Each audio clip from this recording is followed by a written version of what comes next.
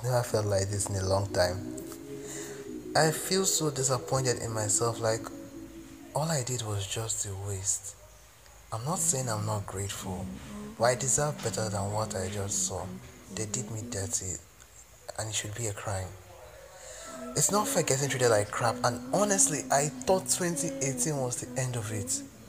I didn't know I would end up being in my bed sulking, playing scenarios of what could have happened better in my head.